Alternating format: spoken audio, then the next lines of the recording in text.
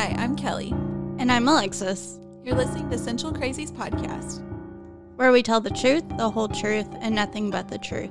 and we let our crazy flag fly free with no limit.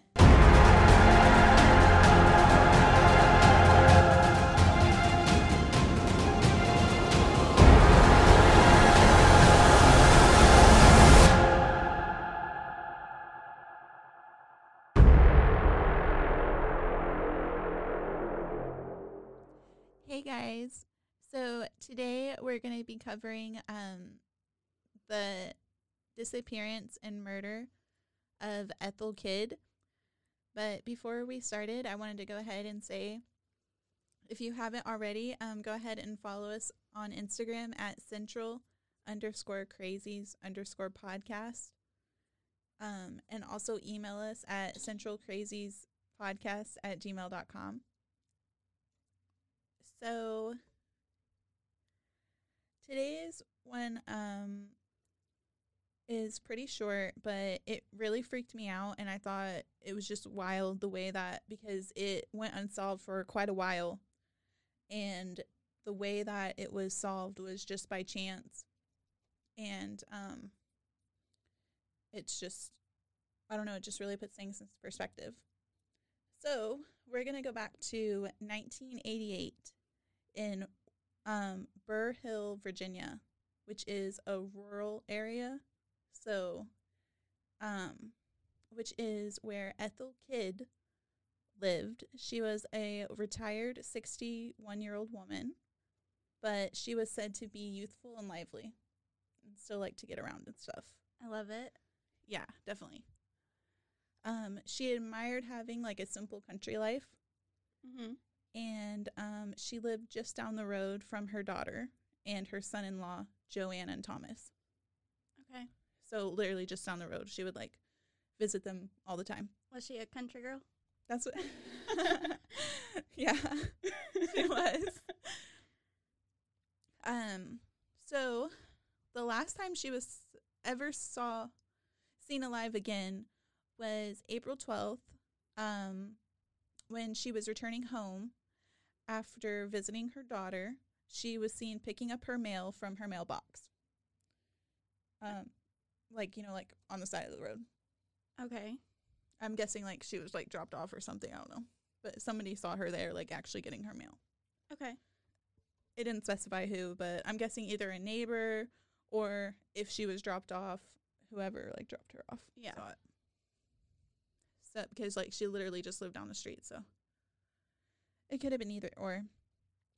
But the next morning at 7:30 a.m., her daughter called her, but she didn't answer, and it went to her answering machine. And so her daughter, Joanne, assumed that her mom, Ethel, had already left and was coming over for a cup of coffee. Because, like, that's just, like, something she would do. Like, so that was their normal routine? Yeah, she would, like, stop over all the time and just, like, come over early in the morning and have coffee with her daughter. Okay. But 2 hours went by, and her mom still didn't come over. So she sent her husband to go check. So her husband, Thomas, drove by. He drove to Ethel's house, and he noticed her car was still in the driveway. Okay. Still parked there. And so he went ahead and pulled up, and he also noticed there was an open road atlas that was laying in her front lawn. Okay. She wouldn't need that if she was familiar with that area. Yeah, no. And inside of that road atlas, by the way, were flashcards used and using motel stationery. There were things written on there that, like, flashcards that investigators suspected were to solicit sex from other drivers, because they said things like "pull over, let's fuck." Oh. And stuff like that. Like maybe like call girls or like what is it called? What are they called? Lot lizards. Lot lizard. Yeah. There was also an outline of the plan for a murder. Oh. Picking the location, and also how to obtain an identity after. Okay. Like it went something like the outline for the murder, like number 2, clothing and accessories that could be used as a disguise. Mm-hmm. Number 3 mentioned an ID and a book called The Paper Trip, which helps a person obtain a new identity. Number 4 said choose location. So paper trips is not leaving a paper trail, or just going by cash. I'm guessing. Okay. Because it was like personal notes, so they kind of had to decipher it a bit. But like these are experts that were looking at it, I'm sure. Yeah. But yeah, like number 4 literally only said choose location. Okay. And then number 5 said HC, TP, and SG, which investigators suspected stood for handcuffs, tape, and either surgical gloves or stun gun. Oh. So there's that. But he didn't like inspect it. That was like found later, you know. Yeah. He just saw like there was an open atlas in the lawn. So he goes and checks he goes to the door, and another red flag was the door was unlocked, which she always locked her door. Yeah. I mean, everybody should. Yeah, definitely. Alexis. Hey, I locked my door. Anyway. Wait. There was a lot of shade with that. What are you talking about? What about when you're like, I'm too tired. I think it's locked. I don't care. I lock it when I get home. I obviously knew. Oh, no. You didn't seem very sure. You were like, because your mom was legit worried about you. Oh my gosh, I mess with that woman all the time. It's okay. It's so mean. Oh my god. Okay, so the other day after we watched a scary movie, I was on the phone with my mom, and I made this noise, and she was like, "What was that noise you made?" And I'm like, what noise?" And then what noise did you make? It was like, No. That's like The Grudge or something. yeah, it freaked her out. And she goes, "Why'd you make that noise?" I said, "I didn't." "What noise are you talking about?" And I had her going for about 2 minutes. And then I said, "I'm just kidding. I made the noise." And she's like, "Oh, Alexis." Oh, no. I would have freaked out. That really does sound like something The Grudge. I think it's from The Grudge. Yeah. Yeah, I just like to mess with my mom all the time. Yeah, me and Alexis had a scary movie night the other night, and it was so fun, but she legitimately got scared. And that was not fun for her. It was on the first night. Oh my gosh, yeah, and then the next night, like, nobody was home, so I was spending the night alone. I know. I felt bad. She was like, all right, the scary part was fun, but I wish I could turn it off. Like, she called me, and then her cat, Miss Kitty, scared the crap out of her. Because she hopped in my closet, and, like, my closet has 2 doors, and I guess she couldn't get out of the other side. So she was trying, and she, like, knocked something over, and it went thud, and it scared the crap out of me. I was on the phone with her because she was already freaked out. And then, like, I thought that happened in the kitchen. And so I brave up, and, like, I go into the kitchen, and everything was fine. And then I came back, and I was trying to find something for an interview. And I opened my other door, and she comes starting out, and I scream. She did, and she scared you, and you scared her. Like, God, you had to like calm her down. Yeah, she ran right under my bed. And then you were scared to look under your bed because what? Have y'all seen Annabelle Creations? Like, oh my gosh, I just didn't want her to like conform into like a monster, and that made me mess me up. Yeah, like the crawling. There's way too much crawling in those movies. Like, or in the first one with the running. Oh man, you guys, you need to watch those movies. They're really good. Like, it's in the same universe as The Conjuring. Yeah, if you want to get scared. Yeah, no, I wouldn't recommend watching it alone, No, or if you have to be alone. No, don't do it. Do it. It's the best scare. It really is. It's scary. Luckily, I wasn't alone. I can't do that. But sorry, so the door was open.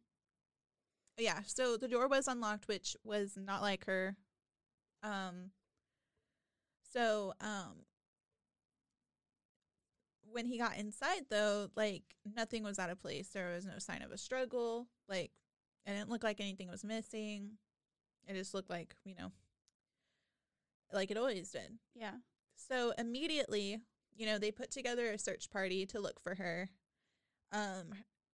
Where she lived was surrounded by, like, fields and woods and stuff, but they didn't find anything. Okay, so they checked the woods and stuff. Yeah. Okay. Like, I mean, I'm guessing to the best of their ability. Yeah. Sadly, 8 days later, a hunter was in the woods 3 miles from her house, and he found her nude body tied to a tree facing a logging road it was only 50 feet from the logging road. And she had been raped and strangled and dead for 7 days. At least 7 days. Okay, and how long after was it until he found her? It was 8 days after she had disappeared. Okay, so she was gone for a day alive. Maybe. They don't really know because her body wasn't that decomposed. It should, for how long it had been gone, for how long she was dead, it wasn't that decomposed. Especially being in the nature and stuff. Yeah, so authorities suspect that her body was put into some kind of freezer, either a walk-in freezer or one of the, like, refrigerated semi-trucks. Wouldn't that have, like, crystallized a little bit? I don't know, because, like, you thaw back out. Yeah, but, like, it still leaves traces, I would think. I would think too, but I don't know. I mean, obviously, like, they didn't note it, right? No, not that I found, but, like, there's not that much information on this. Yeah. That's the sad thing. Now, I did think it was interesting that the cord that she was tied with was only available in hospitals and hotels. And if you remember, I think it personally was taken from a hotel because the stationery that was written in the atlas was also from a motel. Yep. So, it was, also the police found a folded up map at the scene. Another one? Yeah. So that, in my opinion, suggests that the killer had stopped maybe when she was getting her mail or something. And also, like, it makes me think that it was a hotel because, like, you can get maps and atlases there. True. It makes me think that maybe that's why there was no sign of a struggle, because she was in her front yard. And they asked for directions? Yes. And she was just like, oh, let me help this person. Oh, I just watched an episode on Criminal Minds about that. It just makes me so sad. Oh, yeah. That's what I'm guessing happened, because there's literally no sign of a struggle. And, like, she was just gone. So police believed the killer was a white male in his 30s or 40s, probably a loner. He most likely travels and stays in motels, no brainer. Yeah. And he could possibly be a trucker or salesman, because they travel a lot. I would say a salesman, yeah. Because, like, if you're a trucker and you look kind of rough, like, I'm less likely to give you directions. True. Yeah. And, also, like, how would he have gotten to her, like, without being noticed, like, with a big truck? You said she lived on, like, a main road, so. I think so, but it was kind of in the country, too. I don't know exactly, how close the neighbors were, because it was a rural area. So neighbors in rural areas a lot of times are not as close as, like, our neighbors. Yeah, I'm also picturing a truck person because, like, they're trotting along and they're just like, oh, I don't know where I'm at. I'm going to pull over, like, and be neighborly and just ask. Yep. Then I would also give them directions for that. But, like, you don't know who's going to be nice and not. No. And, like, they're traveling all around, And plus, the index cards, like you said, for the lot lizards, like, that is you know, lot Yeah. lizards they hang out at truck stops. Yeah. Okay. Sorry. Like brainstorm.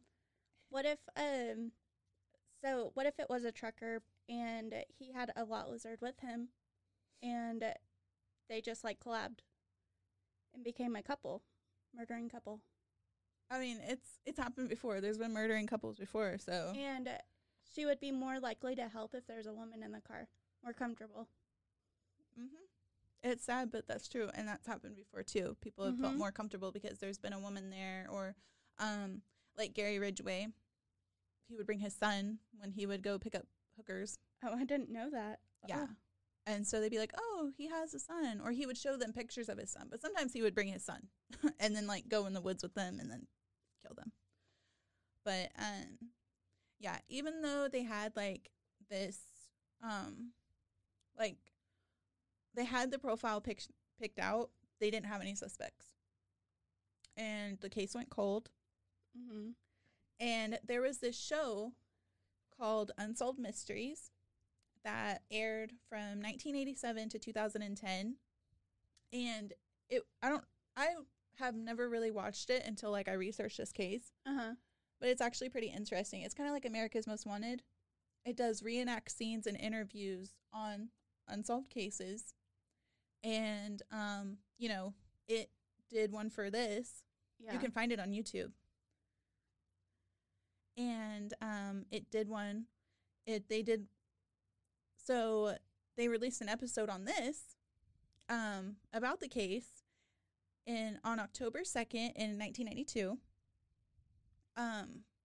Now, that isn't when the tip was called in, though. It was constantly rerun on the show. Oh. I don't know how long, though. It didn't say. But eventually, because they also showed, you remember the flashcards and, like, the outline of, like, the steps of what to do? Mm-hmm. Well, some woman recognized that as her brother's handwriting. How? I have no idea. But I think she probably was thinking, my brother lived there at that time.